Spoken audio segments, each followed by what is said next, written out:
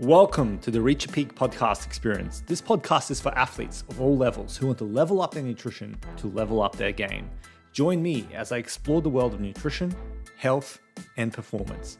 Each week, I dive into a new topic to help expand your knowledge, separate truth from myth, and change your perspective so you can start winning the right way and reach your peak potential. I'm your host, Alexa, the sports dietitian nutrition coach. Let's go.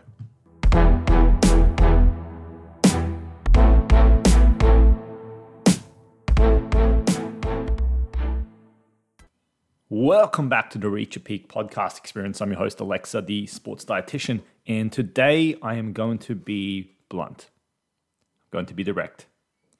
I'm going to call you out, but it's for your own good. So, in my work as a sports dietitian, I see many obstacles people face. Okay, there's obstacles in all walks of life, in all areas for all different various individuals. But there's two major obstacles that many people face when dieting, quote unquote, or following a new nutrition plan.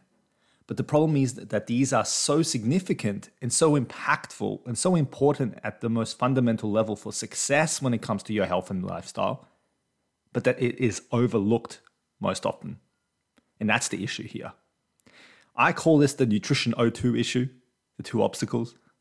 And I see it among athletes, gym goers, even working professionals.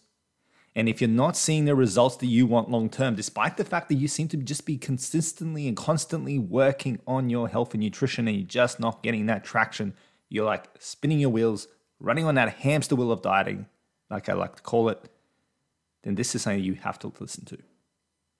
I'm going to be addressing these two issues so that I can help you break through this and potentially maximize your results and reframe your mindset when it comes to how you approach achieving results with your health, with your physique, and or your performance, whatever that performance definition for you may be.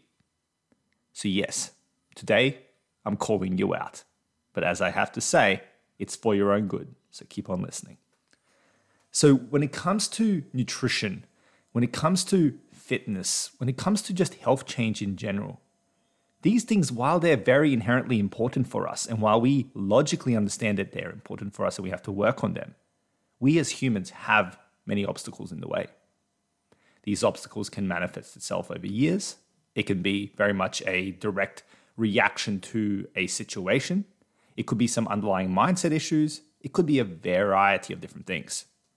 But there's two that are so common, yet so simple, but yet at the same time so impactful, that you can't look beyond it. You have to address it if it affects you. And that is the two things: inconsistency and impatience. Okay, inconsistency and impatience are two big players in the obstacle game that will stop you from achieving results if you don't understand them. Every time I'm in front of an audience and I'm speaking to them, I always make sure I address this and say that as simple and as logical as it may seem, you're like probably thinking, oh my God, you seriously telling us that? Of course, that's, it's just not that common, okay? So the thing is, people don't tend to focus on how consistent they are, and they don't tend to be patient. And I can talk from that angle from my own experience. I'm not traditionally a patient person. And even now, in some areas of my life, I'm not a patient person. I want things quicker. But I've learned to address this, and I learned to reframe my mindset around this so that I can become more patient. Because as cliche as it sounds, the whole Rome wasn't built in a day and this and that, the truth is that with nutrition, it really is a long-term game if you want that success. Yeah, you can get rapid results here and there depending on how you do things, but it doesn't mean you're going to be long-term successful. For long-term success, you need that patience. But at the same time, along patience, along being able to wait that long-term to achieve and realize your goals, you also have to be consistent. You can't be like 1 week doing your plan and then the next week not doing your plan and then 1 week doing your plan and then 2 weeks not doing your plan and thinking, oh, but I'm overall still following the plan every couple of weeks. Yeah, well, your body doesn't care. Your goals don't care. They're not gonna just be like, oh yeah, you're trying your best and we're gonna kind of get you results. You have to be consistent. That includes being consistent across the week, not just being, oh, Monday to Friday I'm good, but my friends always invite me on Saturday and Sunday to go out partying and I always drink heaps, but I'm good most of the week. Well, yes, there has to be some flexibility, but you got to have to do it with strategy, what I call strategic flexibility or structured flexibility. There has to be some compromise. You can't just be doing whatever you want and expecting results if you're trying to achieve something bigger and better for yourself. Okay? You have to be consistent. And you have to be patient during that process. Because if you're not consistent, if you're not patient, you're not going to see the results long term. You may not even see the results in the initial stages anyway if you're not consistent. So please understand that there is power in simplicity when it comes to your nutrition. And when it comes to achieving your goals as an athlete or as a gym goer or as just an active individual who just wants to become having a healthier well-being. Because without consistency, you're just doing it half-assed. Without patience, you're not giving yourself long enough time. Okay, as the old adage goes, we tend to overestimate how much we can achieve in the short term and underestimate how much we can achieve in the long term. And therefore, we get too fixated on the now, the present, we lose track of what we can do in the future. Keep that in mind. Okay, keep that in mind. Yes, it's not fun to think, I'm going to achieve my weight loss goal in a year or plus. Yes, it might not be as exciting to say that, I'm going to have to be pretty consistent week in, week out for a period of time and make some kind of sacrifices versus, just still doing whatever I want, but following some kind of plan, so surely it'll be okay. There's going to always have to be some compromise when it comes to achieving a change. There's different ways of doing it, of course. There's better ways of doing it. A lot of people don't do it correctly even then. A lot of people will be consistent, but they'll be consistently too restrictive, consistently too rigid with their plan, consistently doing the wrong things that don't align with them, consistently going in the wrong direction.